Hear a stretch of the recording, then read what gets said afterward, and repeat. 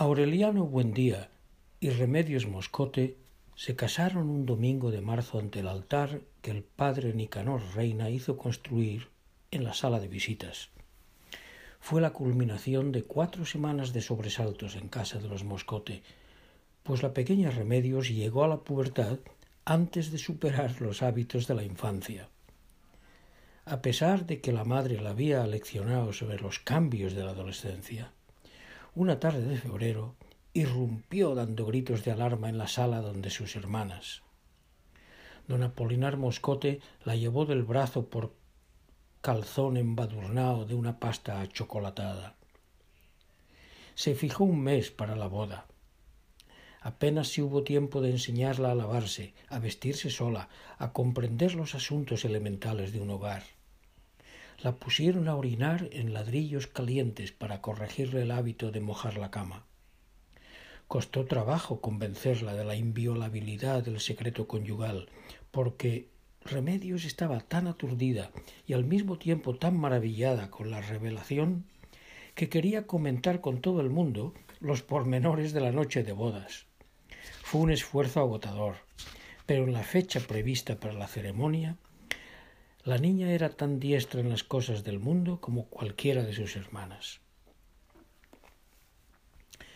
Don Apolinar Moscote la llevó del brazo por la calle, adornada con flores y guirnaldas, entre el estampido de los cohetes y la música de varias bandas, y ella saludaba con la mano y daba las gracias con una sonrisa a quienes le deseaban buena suerte desde las ventanas.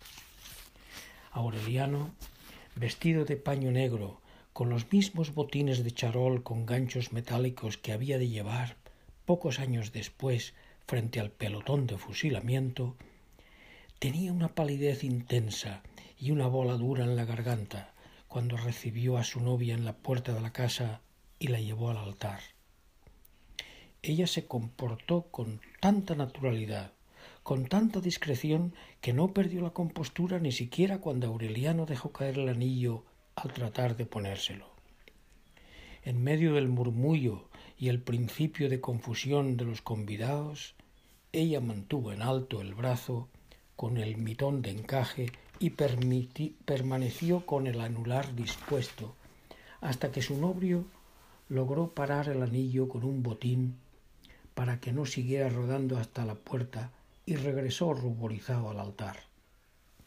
Su madre y sus hermanas sufrieron tanto con el temor de que la niña hiciera una incorrección durante la ceremonia que al final fueron ellas quienes cometieron la impertinencia de cargarla para darle un beso. Desde aquel día se reveló el sentido de responsabilidad, la gracia natural, el reposado dominio que siempre había de tener Remedios ante las circunstancias adversas. Fue ella quien de su propia iniciativa puso aparte la mejor porción que cortó del pastel de bodas y se la llevó en un plato con un tenedor a José Arcadio Buendía. Amarrado al tronco del castaño, encogido en un banquito de madera bajo el cobertizo de palmas, el enorme anciano, descolorido por el sol y la lluvia, hizo una vaga sonrisa de gratitud y se comió el pastel con los dedos, masticando un salmo ininteligible. La única persona infeliz en aquella celebración estrepitosa que se prolongó hasta el amanecer del lunes fue Rebeca Buendía. Era su fiesta frustrada. Por acuerdo de Úrsula, su matrimonio debía celebrarse en la misma fecha, pero Pietro Crespi recibió el viernes una carta con el anuncio de la muerte inminente de su madre. La boda se aplazó. Pietro Crespi se fue para la capital de la provincia 1 hora después de recibir la carta, y en el camino se cruzó con su madre, que llegó puntual la noche del sábado y cantó en la boda de Aureliano el aire triste que había preparado para la boda de su hijo. Pietro Crespi regresó a la medianoche del domingo a barrer las cenizas de la fiesta, después de haber reventado 5 caballos en el camino, tratando de estar a tiempo para su boda. Nunca se averiguó quién escribió la carta. Atormentada por Úrsula, Amaranta lloró de indignación y juró su inocencia frente al altar que los carpinteros no habían acabado de desarmar. El padre Nicanor Reina, a quien don Apolinar Moscote había llevado de la ciénaga para que oficiara la boda, era un anciano endurecido por la ingratitud de su ministerio. Tenía la piel triste, casi en los puros huesos, y el vientre pronunciado y redondo, y una expresión de ángel viejo que era más de inocencia que de bondad.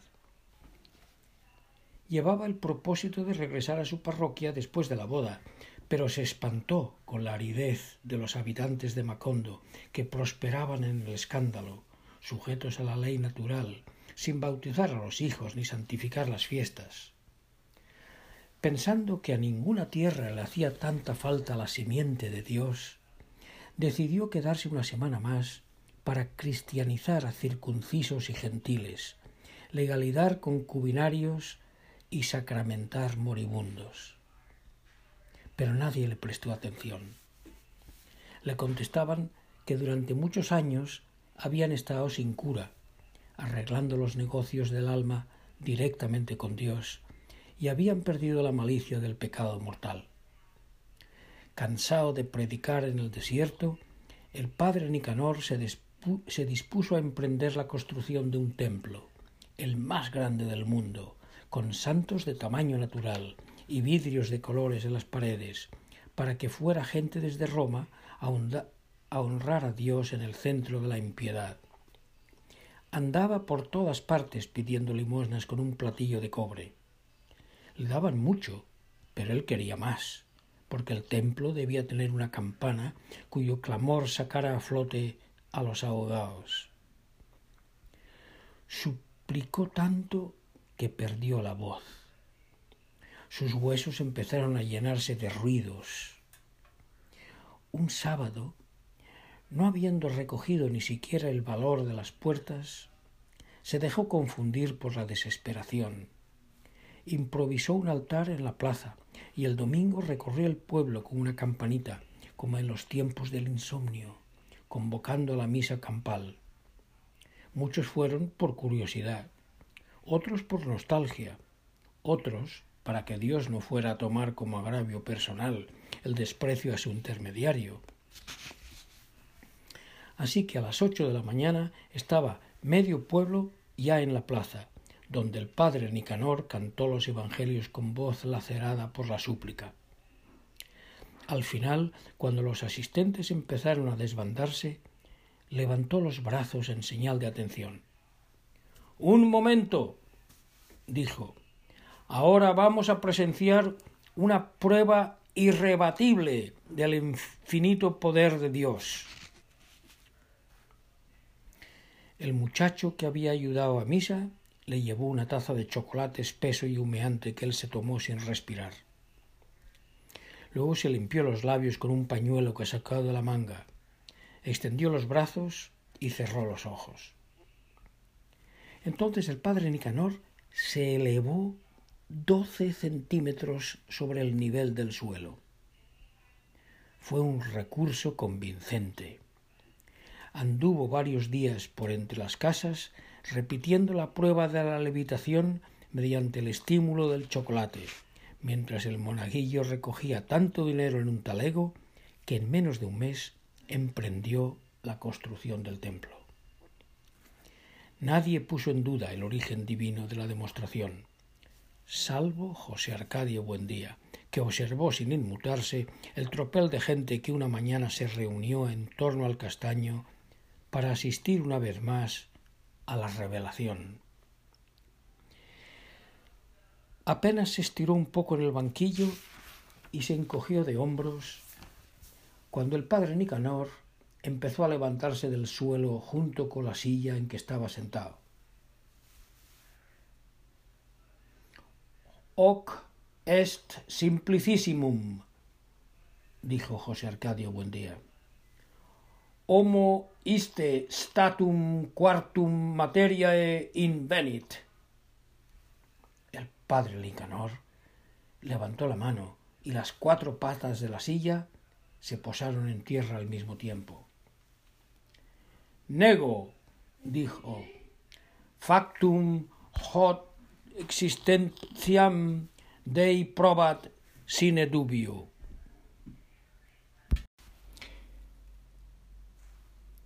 Fue así como se supo que era latín la endiablada jerga de José Arcadio Buendía.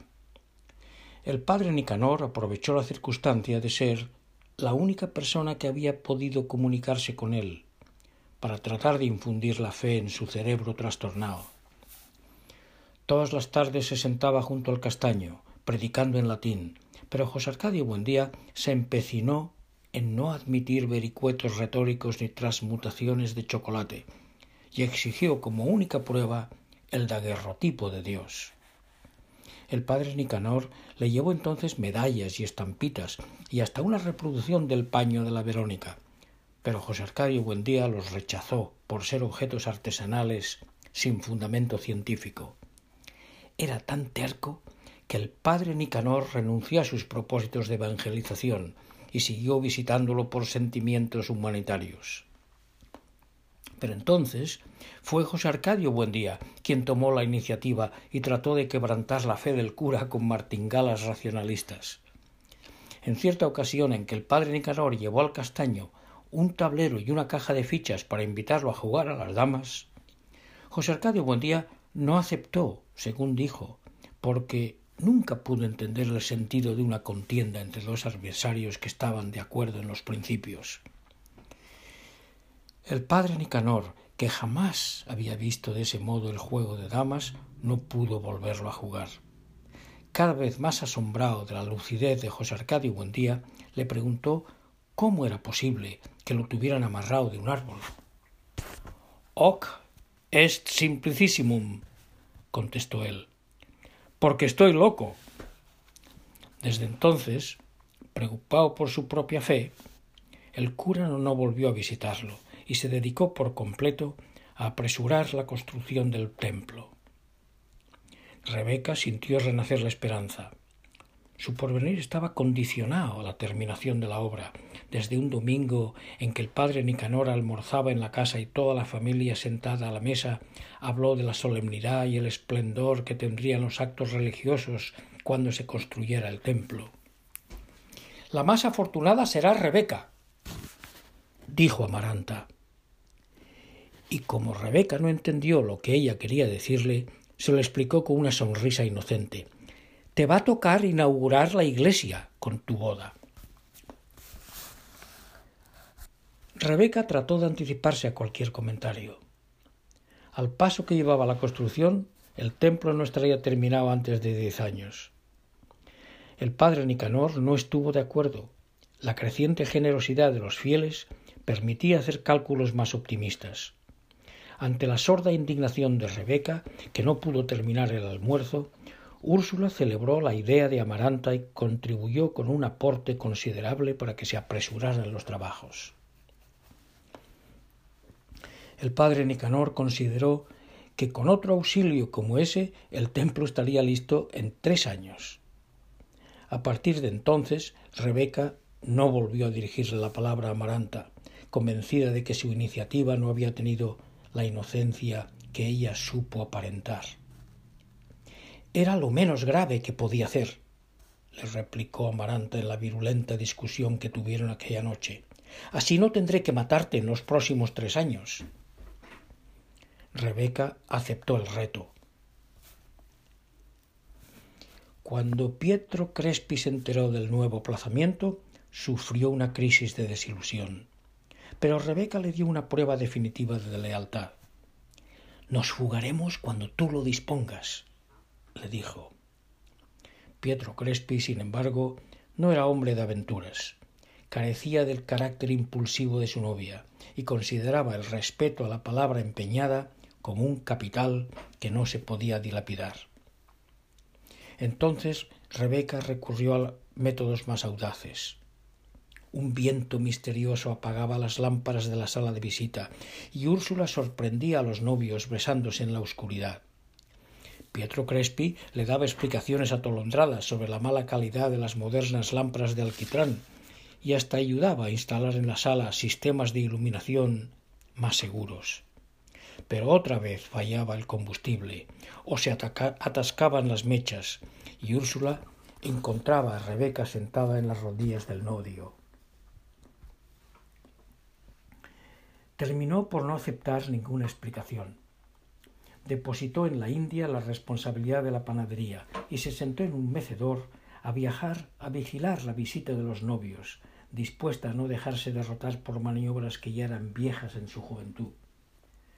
«Pobre mamá», decía Rebeca con burlona indignación, viendo bostezar a Úrsula en el sopor de las visitas. «Cuando se muera saldrá penando en ese mecedor.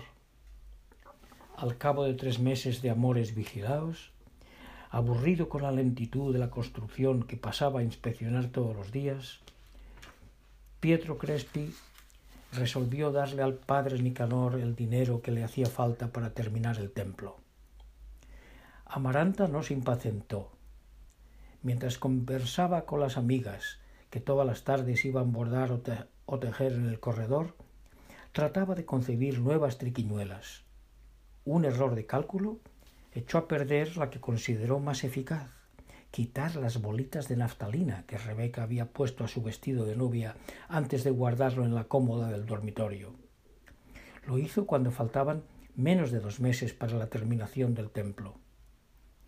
Pero Rebeca estaba tan impaciente ante la proximidad de la boda que quiso preparar el vestido con más anticipación de la que había previsto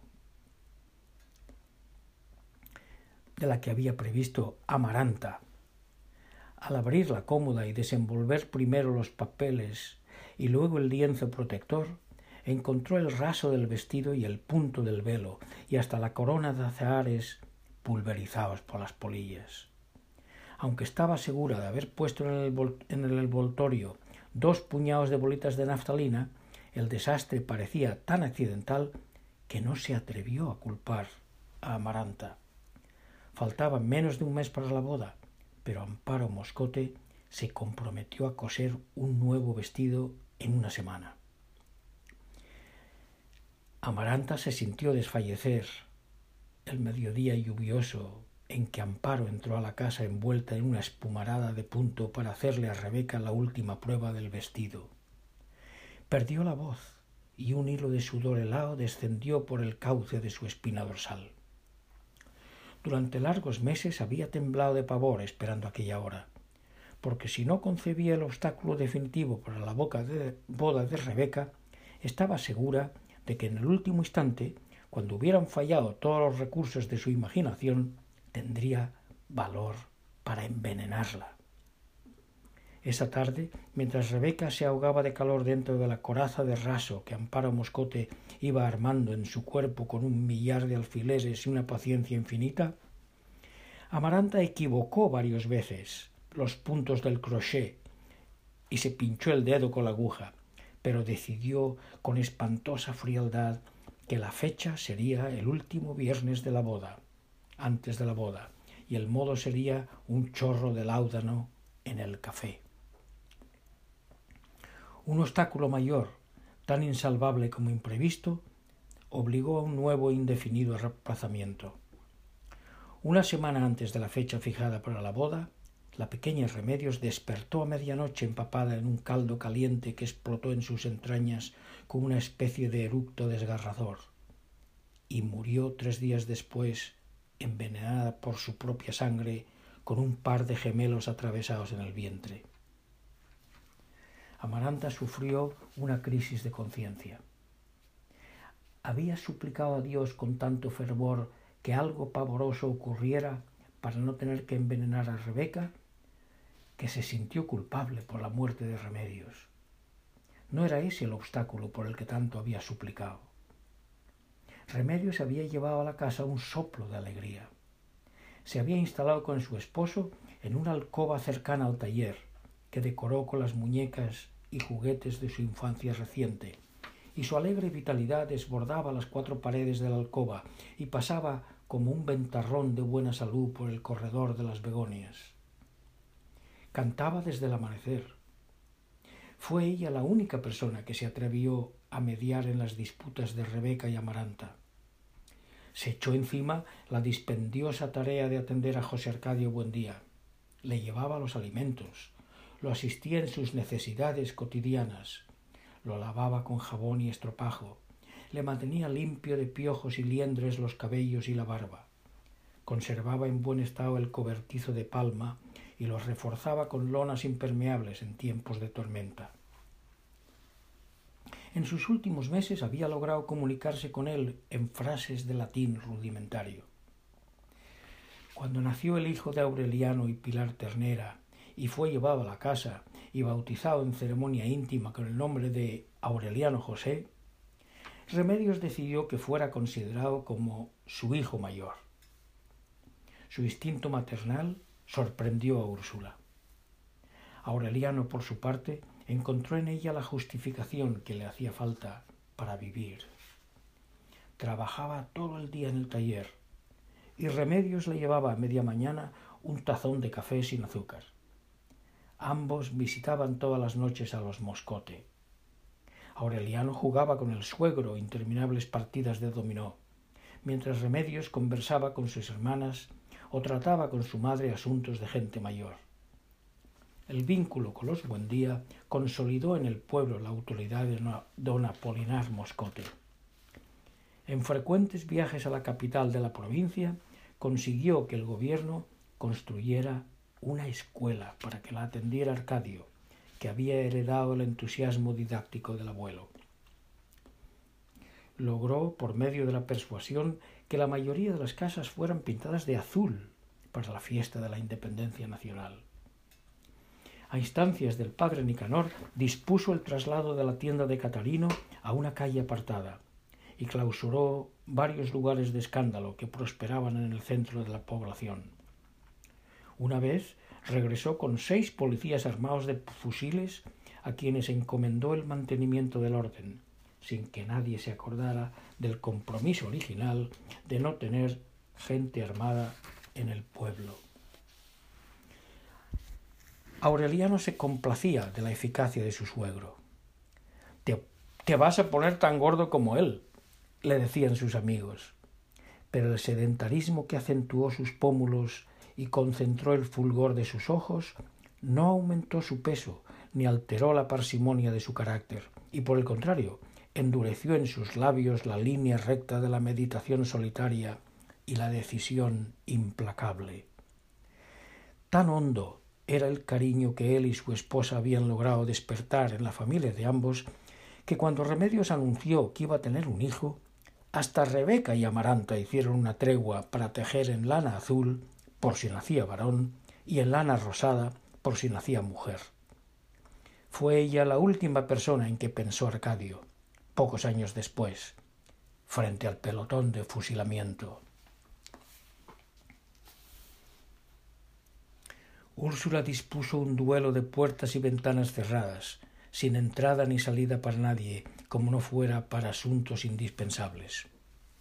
Prohibió hablar en voz alta durante un año y puso el daguerrotipo de Remedios en el lugar en que se veló el cadáver, con una cinta negra terciada y una lámpara de aceite encendida para siempre. Las generaciones futuras, que nunca dejaron de extinguir la lámpara, habían de desconcertarse ante aquella niña de faldas rizadas, botitas blancas y lazo de organdía en la cabeza, que no lograban hacer coincidir con la imagen académica de una bisabuela. Amaranta se hizo cargo de Aureliano José. Lo adoptó como un hijo que había de compartir su soledad y aliviarla del láudano involuntario que echaron sus súplicas desatinadas en el café de Remedios. Pietro Crespi entraba en puntillas al anochecer, con una cinta negra en el sombrero, y hacía una visita silenciosa a una Rebeca que parecía desangrarse dentro del vestido negro, con mangas hasta los puños. Habría sido tan irreverente la sola idea de pensar en una nueva fecha para la boda, que el noviazgo se convirtió en una relación eterna, un amor de cansancio que nadie volvió a cuidar, como si los enamorados que en otros días descomponían las lámparas para besarse hubieran sido abandonados al albedrío de la muerte.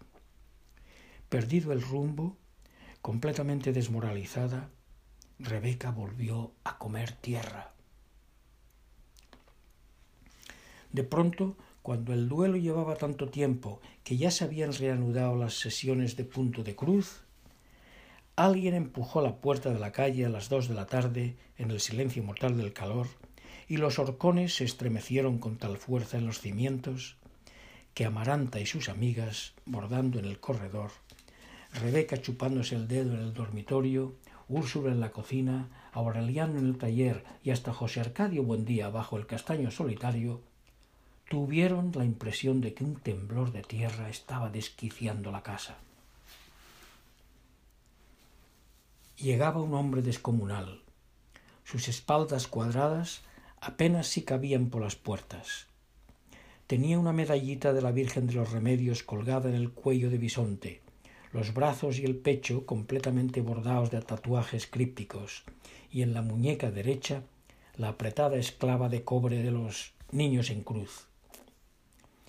Tenía el cuero curtido por la sal de la intemperie, el pelo corto y parado como las crines de un mulo, las mandíbulas férreas y la mirada triste. Tenía un cinturón 2 veces más grueso que la cincha de un caballo, botas con polainas y espuelas y con los tacones herrados, y su presencia daba la impresión trepidatoria de un sacudimiento sísmico. Atravesó la sala de visitas y la sala de estar, llevando en la mano unas alforjas medio desbaratadas, y apareció como un trueno en el corredor de las begonias, donde Amaranta y sus amigas estaban paralizadas con las agujas en el aire. «Buenas», les dijo él con voz cansada, y tiró las alforjas en la mesa de labor y pasó de largo hacia el fondo de la casa. «Buenas», le dijo a la asustada Rebeca, que lo vio pasar por la puerta de su dormitorio. «Buenas», le dijo Aureliano, que estaba con los 5 sentidos alertas en el mesón de orfebrería. No se entretuvo con nadie. Fue directo a la cocina y allí se paró por primera vez en el término de un viaje que había empezado al otro lado del mundo. «Buenas», dijo. Úrsula se quedó una fracción de segundo con la boca abierta y lo miró a los ojos. Lanzó un grito y saltó a su cuello gritando y llorando de alegría. Era José Arcadio. Regresaba tan pobre como se fue, hasta el extremo de que Úrsula tuvo que darle 2 pesos para pagar el alquiler del caballo. Hablaba el español cruzado con jerga de marineros. Le preguntaron dónde había estado y contestó: «Por ahí». Colgó la hamaca en el cuarto que le asignaron y durmió 3 días. Cuando despertó y después de tomarse 16 huevos crudos, salió directamente hacia la tienda de Catarino, donde su corpulencia monumental provocó un pánico de curiosidad entre las mujeres. Ordenó música y aguardiente para todos por su cuenta. Hizo apuestas de pulso con 5 hombres al mismo tiempo. «Es imposible», decían, al convencerse de que no lograban moverle el brazo. «Tiene niños en cruz». Catarino, que no creía en artificios de fuerza, apostó 12 pesos a que no movía el mostrador. José Arcadio lo arrancó de su sitio, lo levantó en vilo sobre la cabeza y lo puso en la calle. Se necesitaron 11 hombres para meterlo. En el calor de la fiesta exhibió sobre el mostrador su masculinidad inverosímil, enteramente tatuada con una maraña azul y roja de letreros en varios idiomas. A las mujeres que lo asediaron con su codicia les preguntó quién pagaba más. La que tenía más ofreció 20 pesos. Entonces él propuso rifarse entre todas a 10 pesos el número. Era un precio desorbitado, porque la mujer más solicitada ganaba 8 pesos en una noche, pero todas aceptaron. Escribieron sus nombres en 14 papeletas que metieron en un sombrero, y cada mujer sacó una. Cuando solo faltaban por sacar 2 papeletas, se estableció a quienes correspondían. 5 pesos más cada una, propuso José Arcadio, y me reparto entre ambas. De eso vivía. Le había dado 65 veces la vuelta al mundo. enrolado en una tripulación de marineros apátridas. Las mujeres que se acostaron con él aquella noche en la tienda de Catarino lo llevaron desnudo a la sala de baile para que vieran que no tenía 1 milímetro del cuerpo sin tatuar, por el frente y por la espalda, y desde el cuello hasta los dedos de los pies. No lograba incorporarse a la familia. Dormía todo el día y pasaba la noche en el barrio de Tolerancia, haciendo suertes de fuerza. En las escasas ocasiones en que Úrsula logró sentarlo a la mesa, dio muestras de una simpatía radiante, sobre todo cuando contaba sus aventuras en países remotos. Había naufragado y permanecido 2 semanas a la deriva en el mar del Japón, alimentándose con el cuerpo de un compañero que sucumbió a la insolación, cuya carne salada y vuelta a salar y cocinada al sol tenía un sabor granuloso y dulce.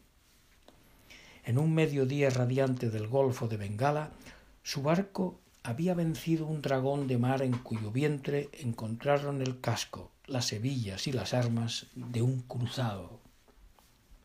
Había visto en el Caribe el fantasma de la nave corsario de Victor Hughes, con el velamen desgarrado por los vientos de la muerte, la revoladura carcomida por cucarachas de mar y equivocado para siempre el rumbo de la Guadalupe.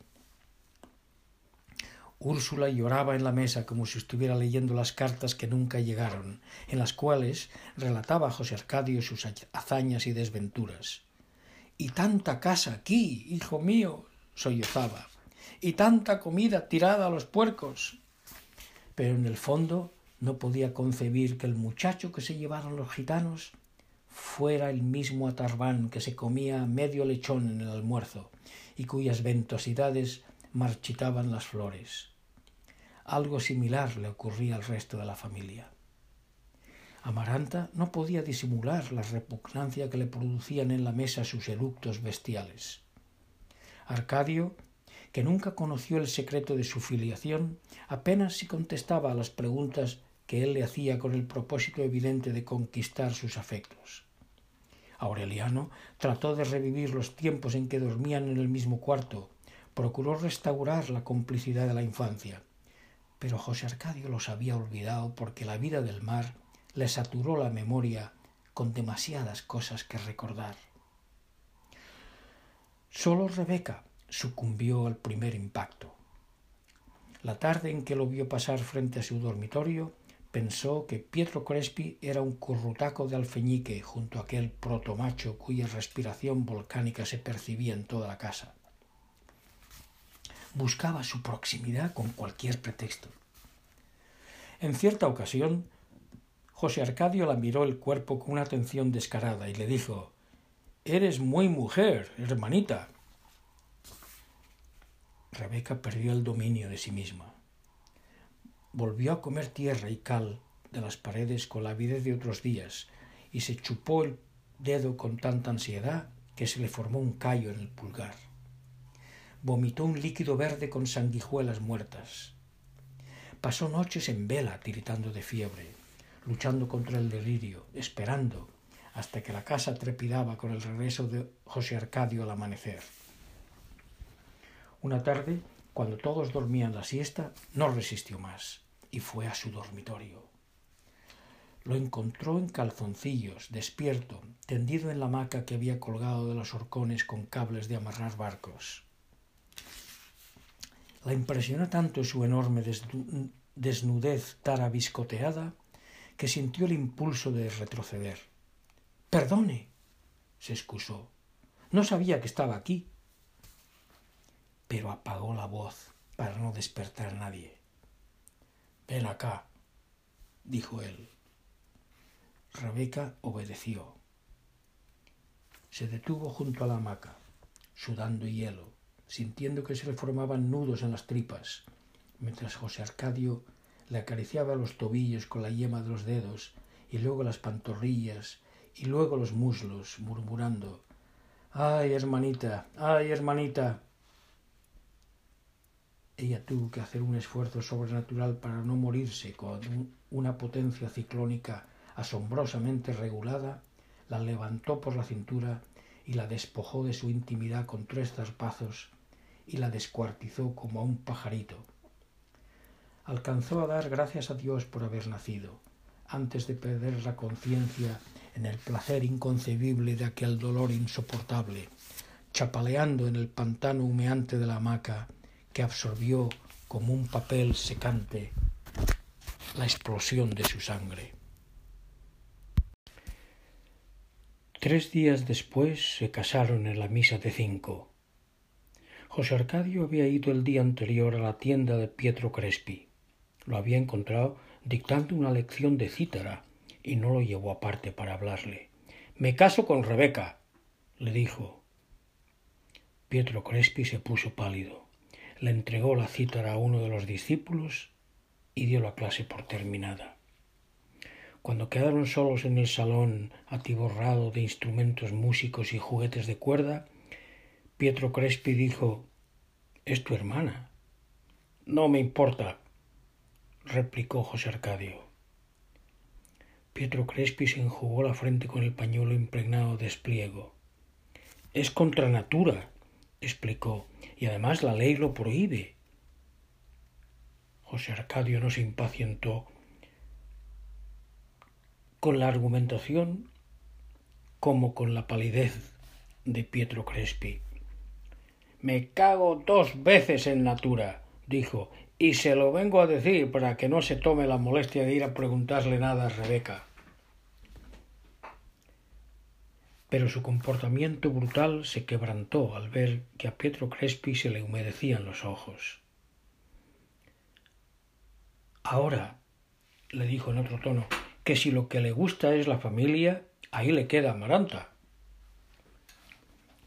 El padre Nicanor reveló en el sermón del domingo que José Arcadio y Rebeca no eran hermanos. Úrsula no perdonó nunca lo que consideró como una inconcebible falta de respeto, y cuando regresaron de la iglesia prohibió a los recién casados que volvieran a pisar la casa. Para ella era como si hubieran muerto, así que alquilaron una casita frente al cementerio y se instalaron en ella, sin más muebles que la hamaca de José Arcadio. La noche de bodas a Rebeca le mordió el pie un alacrán que se había metido en su pantufla. Se le adormeció la lengua, pero eso no impidió que pasaran una luna de miel escandalosa. Los vecinos se asustaban con los gritos que despertaban a todo el barrio hasta 8 veces en una noche y hasta 3 veces en la siesta, y rogaban que una pasión tan desaforada no fuera a perturbar la paz de los muertos. Aureliano fue el único que se preocupó por ellos. Les compró algunos muebles y les proporcionó dinero, hasta que José Arcadio recuperó el sentido de la realidad y empezó a trabajar las tierras de nadie que colindaban con el patio de la casa. Amaranta, en cambio, no logró superar jamás su rencor contra Rebeca, aunque la vida le ofreció una satisfacción con que no había soñado. Por iniciativa de Úrsula, que no sabía cómo reparar la vergüenza, Pietro Crespi siguió almorzando los martes en la casa, sobrepuesto al fracaso con una serena dignidad. Conservó la cinta negra en el sombrero como una muestra de aprecio por la familia, y se complacía en demostrar su afecto a Úrsula llevándole regalos exóticos: sardinas portuguesas, mermelada de rosas turcas y, en cierta ocasión, un primoroso mantón de Manila. Amaranta lo atendía con una cariñosa diligencia.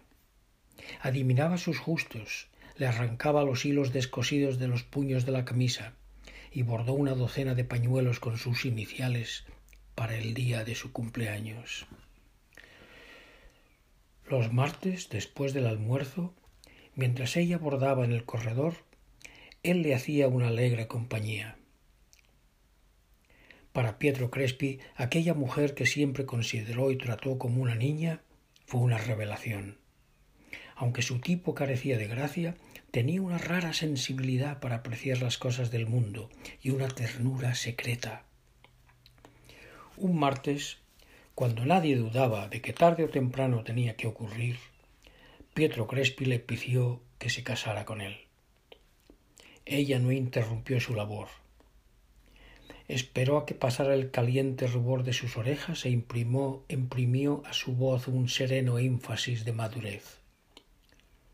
«Por supuesto, Crespi», dijo, «pero cuando uno se conozca mejor. Nunca es bueno precipitar las cosas». Úrsula se ofuscó. A pesar del aprecio que le tenía Pietro Crespi, no lograba establecer si su decisión era buena o mala desde el punto de vista moral, después del prolongado y ruidoso noviazgo con Rebeca. Pero terminó por aceptarlo como un hecho sin calificación, porque nadie compartió sus dudas. Aureliano, que era el hombre de la casa, la confundió más con su enigmática y terminante opinión.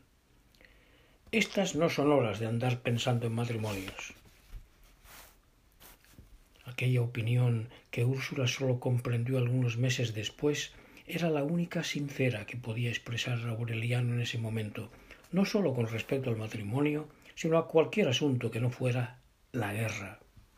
Él mismo, frente al pelotón de fusilamiento, no había de entender muy bien cómo se fue encadenando la serie de sutiles pero irrevocables casualidades que lo llevaron hasta ese punto. La muerte de Remedios no le produjo la conmoción que temía. Fue más bien un sordo sentimiento de rabia que paulatinamente se disolvió en una frustración solitaria y pasiva, semejante a la que experimentó en los tiempos en que estaba resignado a vivir sin mujer. Volvió a hundirse en el trabajo, pero conservó la costumbre de jugar dominó con su suegro. En una casa amordazada por el luto, las conversaciones nocturnas consolidaron la amistad de los dos hombres. «Vuelve a casarte, Aurelito», le decía el suegro. «Tengo 6 hijas para escoger». En cierta ocasión, en vísperas de las elecciones, don Apolinar Moscote regresó de uno de sus frecuentes viajes, preocupado por la situación política del país. Los liberales estaban decididos a lanzarse a la guerra. Como Aureliano tenía en esa época nociones muy confusas sobre las diferencias entre conservadores y liberales, su suegro le daba lecciones esquemáticas. Los liberales, le decía, eran masones, gente de mala índole, partidaria de ahorcar a los curas, de implantar el matrimonio civil y el divorcio, de reconocer iguales derechos a los hijos naturales que a los legítimos, y de despedazar al país en un sistema federal que despojara de poderes a la autoridad suprema. Los conservadores, en cambio, que habían recibido el poder directamente de Dios, propugnaban por la estabilidad del orden público y la moral familiar. Eran los defensores de la fe de Cristo, del principio de autoridad, y no estaban dispuestos a permitir que el país fuera descuartizado en entidades autónomas. Por sentimientos humanitarios, Aureliano simpatizaba con la actitud liberal respecto de los derechos de los hijos naturales, pero de todos modos no entendía cómo se llegaba al extremo de hacer una guerra por cosas que no podían tocarse con las manos. Le pareció una exageración que su suegro se hiciera enviar para las elecciones 6 soldados armados con fusiles, al mando de un sargento, en un pueblo sin pasiones políticas. No solo llegaron, sino que fueron de casa en casa, decomisando armas de cacería, machetes y hasta cuchillos de cocina, antes de repartir entre los hombres mayores de 21 años las papeletas azules con los nombres de los candidatos conservadores y las papeletas rojas con los nombres de los candidatos liberales. La víspera de las elecciones, el propio don Apolinar Moscote leyó un bando que prohibía desde la medianoche del sábado y por 48 horas la venta de bebidas alcohólicas y la reunión de más de 3 personas que no fueran de la misma familia. Las elecciones transcurrieron sin incidentes. Desde las 8 de la mañana del domingo se instaló en la plaza la urna de madera custodiada por los 6 soldados. Se votó con entera libertad, como pudo comprobarlo el propio Aureliano, que estuvo casi todo el día con su suegro, vigilando que nadie votara más de una vez. A las 4 de la tarde, un repique de redoblante en la plaza anunció el término de la jornada, y don Apolinar Moscote selló la urna con una etiqueta cruzada con su firma. Esa noche, mientras jugaba dominó con Aureliano, le ordenó al sargento romper la etiqueta para contar los votos. Había casi tantas papeletas rojas como azules, pero el sargento solo dejó 10 rojas y completó la diferencia con azules. Luego volvieron a sellar la urna con una etiqueta nueva y al día siguiente, a primera hora, se la llevaron para la capital de la provincia. «Los liberales irán a la guerra», dijo Aureliano. Don Apolinar no desatendió sus fichas de dominó. «Si lo dices por los cambios de papeletas, no irán», dijo. «Se dejan algunas rojas para que no haya reclamos». Aureliano comprendió las desventajas de la oposición. «Si yo fuera liberal», dijo, «iría a la guerra por esto de las papeletas». Su suegro lo miró por encima del marco de los anteojos.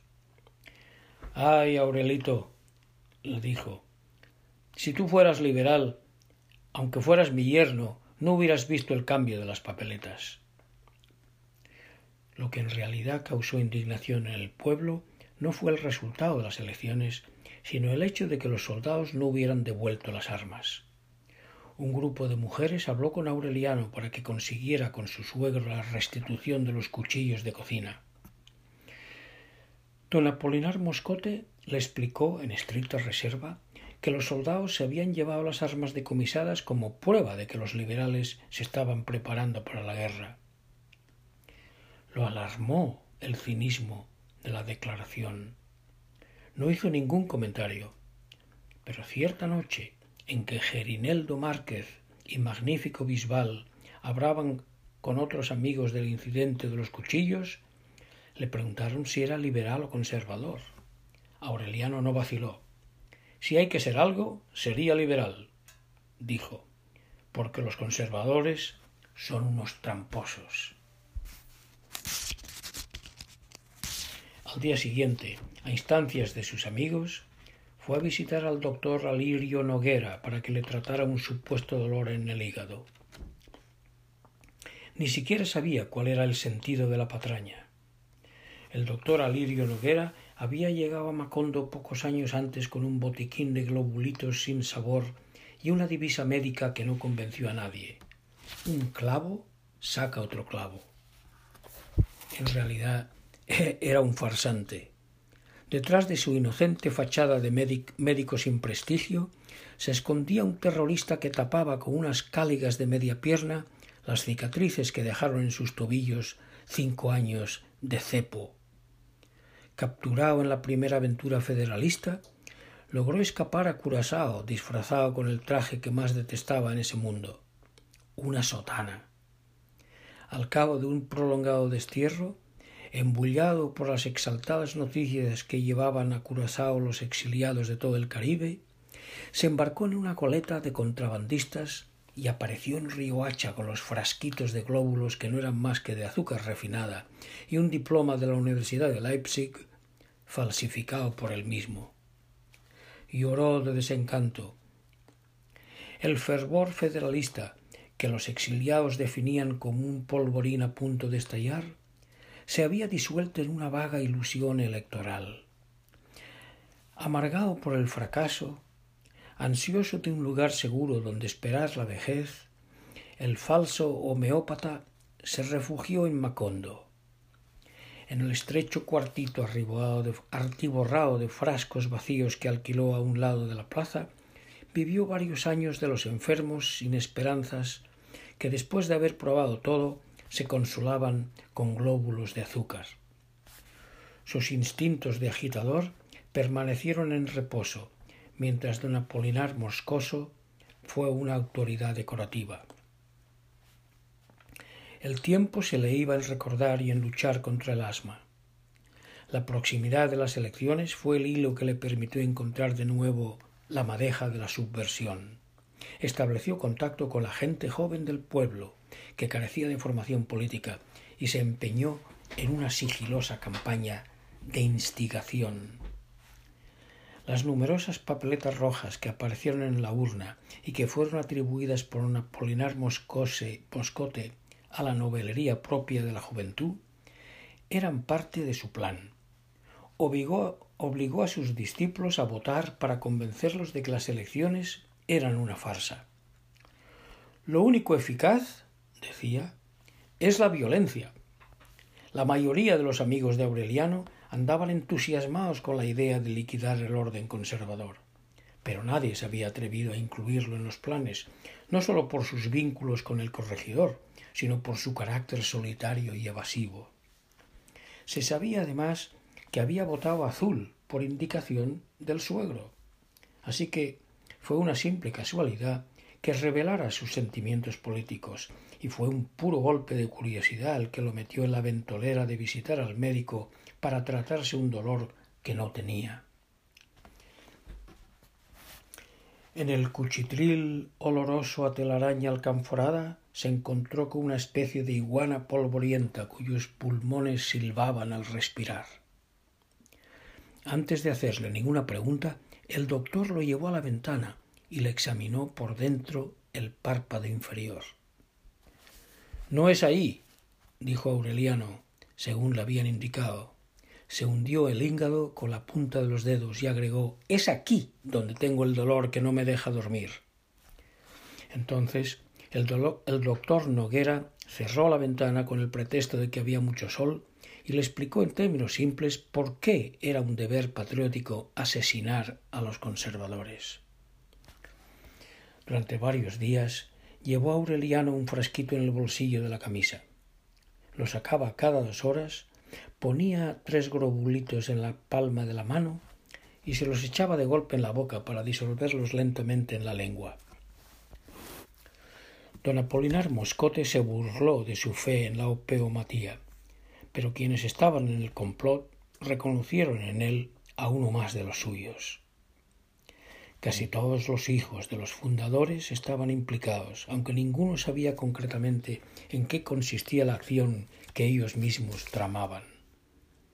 Sin embargo, el día en que el médico le reveló el secreto a Aureliano, éste le sacó el cuerpo a la conspiración. Aunque entonces estaba convencido de la urgencia de liquidar al régimen conservador, el plan lo horrorizó. El doctor Noguera era un místico del atentado personal. Su sistema se reducía a coordinar una serie de acciones individuales que en un golpe maestro de alcance nacional liquidara a los funcionarios del régimen con sus respectivas familias, sobre todo a los niños, para exterminar el conservatismo en la semilla.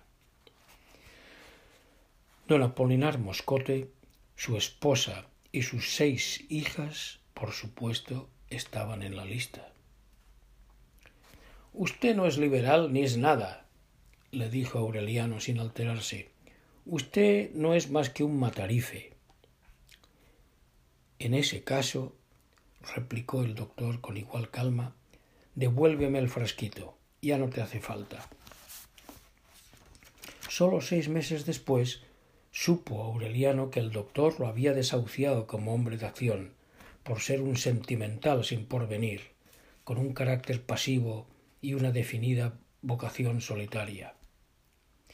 Trataron de cercarlo, temiendo que denunciara la conspiración.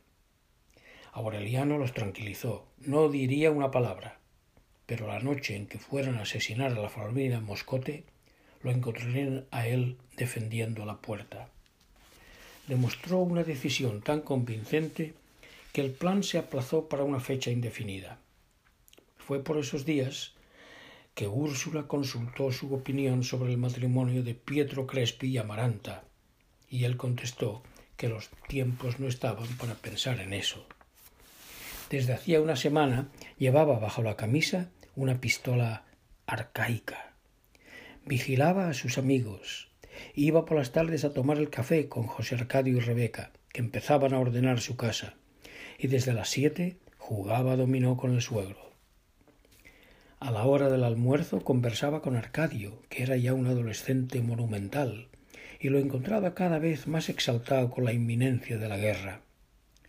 En la escuela, donde Arcadio tenía alumnos mayores que él, revueltos con niños que apenas empezaban a hablar, había prendido la fiebre liberal. Se hablaba de fusilar al padre Nicanor, de convertir el templo en escuela, de implantar el amor libre. Aureliano procuró atemperar sus ímpetus. Les recomendó discreción y prudencia.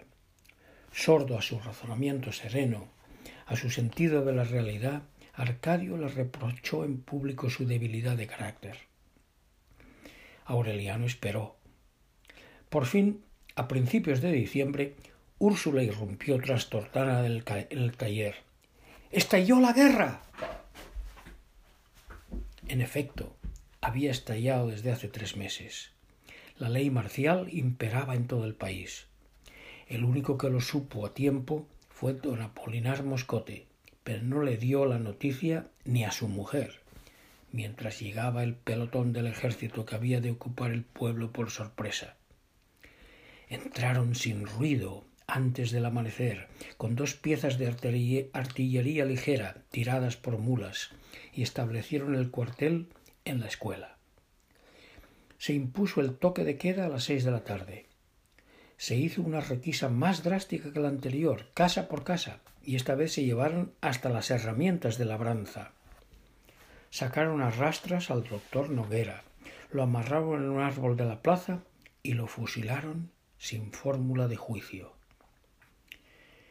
El padre Nicanor trató de impresionar a las autoridades militares con el milagro de la levitación, y un soldado lo descalabró de un culatazo. La exaltación liberal se apagó en un terror silencioso. Aureliano, pálido, hermético, siguió jugando dominó con su suegro. Comprendió que a pesar de su título actual de jefe civil y militar de la plaza, don Apolinar Moscote era otra vez una autoridad decorativa. Las decisiones las tomaba un capitán del ejército que todas las mañanas recaudaba una manlieva extraordinaria para la defensa del orden público. 4 soldados al mando suyo arrebataron a su familia una mujer que había sido mordida por un perro rabioso y la mataron a culatazos en plena calle. Un domingo, 2 semanas después de la ocupación, Aureliano entró en la casa de Gerineldo Márquez y con su parsimonia habitual pidió un tazón de café sin azúcar. Cuando los 2 quedaron solos en la cocina, Aureliano imprimió a su voz una autoridad que nunca se le había conocido. «Prepara a los muchachos», dijo, «nos vamos a la guerra». Gerineldo Márquez no lo creyó. «¿Con qué armas?», preguntó. «Con las de ellos», contestó Aureliano. El martes a medianoche, en una operación descabellada, 21 hombres menores de 30 años al mando de Aureliano Buendía, armados con cuchillos de mesa y hierros afilados, tomaron por sorpresa la guarnición, se apoderaron de las armas y fusilaron en el patio al capitán y los 4 soldados que habían asesinado a la mujer. Esa misma noche, mientras se escuchaban las descargas del pelotón de fusilamiento, Arcadio fue nombrado jefe civil y militar de la plaza. Los rebeldes casados apenas tuvieron tiempo de despedirse de sus esposas, a quienes abandonaron a sus propios recursos. Se fueron al amanecer, aclamados por la población liberada del terror, para unirse a las fuerzas del general revolucionario Victorio Medina, que según las últimas noticias andaba por el rumbo de Manaure. Antes de irse, Aureliano sacó a don Apolinar Moscote de un armario. «Usted se queda tranquilo, suegro», le dijo. «El nuevo gobierno garantiza, bajo palabra de honor, su seguridad personal y la de su familia». Don Apolinar Moscote tuvo dificultades para identificar a aquel conspirador de botas altas y fusil terciado a la espalda con quien había jugado dominó hasta las 9 de la noche. «Esto es un disparate, Aurelito», exclamó. «Ningún disparate», dijo Aureliano. «Es la guerra. Y no me vuelva a decir, Aurelito, que Ya soy el coronel Aureliano Buendía.